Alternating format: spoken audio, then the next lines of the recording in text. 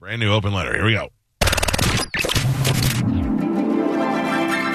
And now, an open letter from Galvin. This is an open letter to people that blame the wrong thing.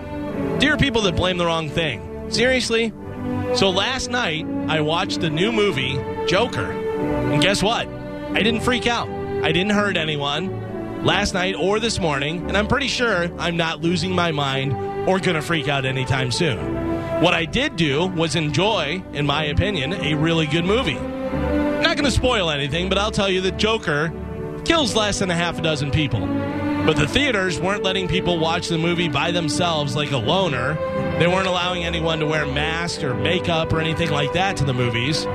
Do you know how many people go to the movies alone because they just want to escape their boring, non-murderous life for a while?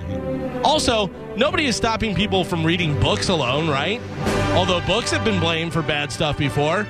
We all know the only reason Hinckley shot at Reagan was because of a book, The Catcher in the Rye, right? Oh, no, it was because he was crazy and he wanted to bang teenage Jodie Foster? That's right. Plus the fact that he had a bunch of different books in his hotel room, but they picked that one.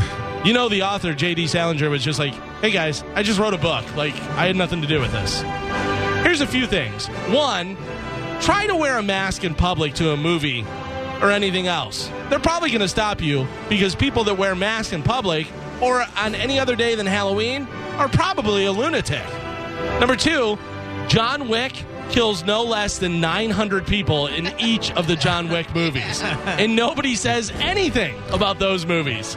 Now, I know what you're thinking, but the guy in Colorado shot all those people in the theater at the midnight showing of The Dark Knight Rises because of the Joker.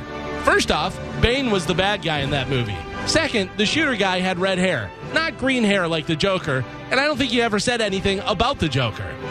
Now, I'm not certainly not defending this guy. I'm just saying that people are trying to blame a movie character are blaming the wrong thing. You know who you should blame? The crazy guy with guns that shot all the people. If somebody does a big burrito fart right in your face, do you blame that guy that farted? Or do you blame the restaurant where he went to eat the burrito?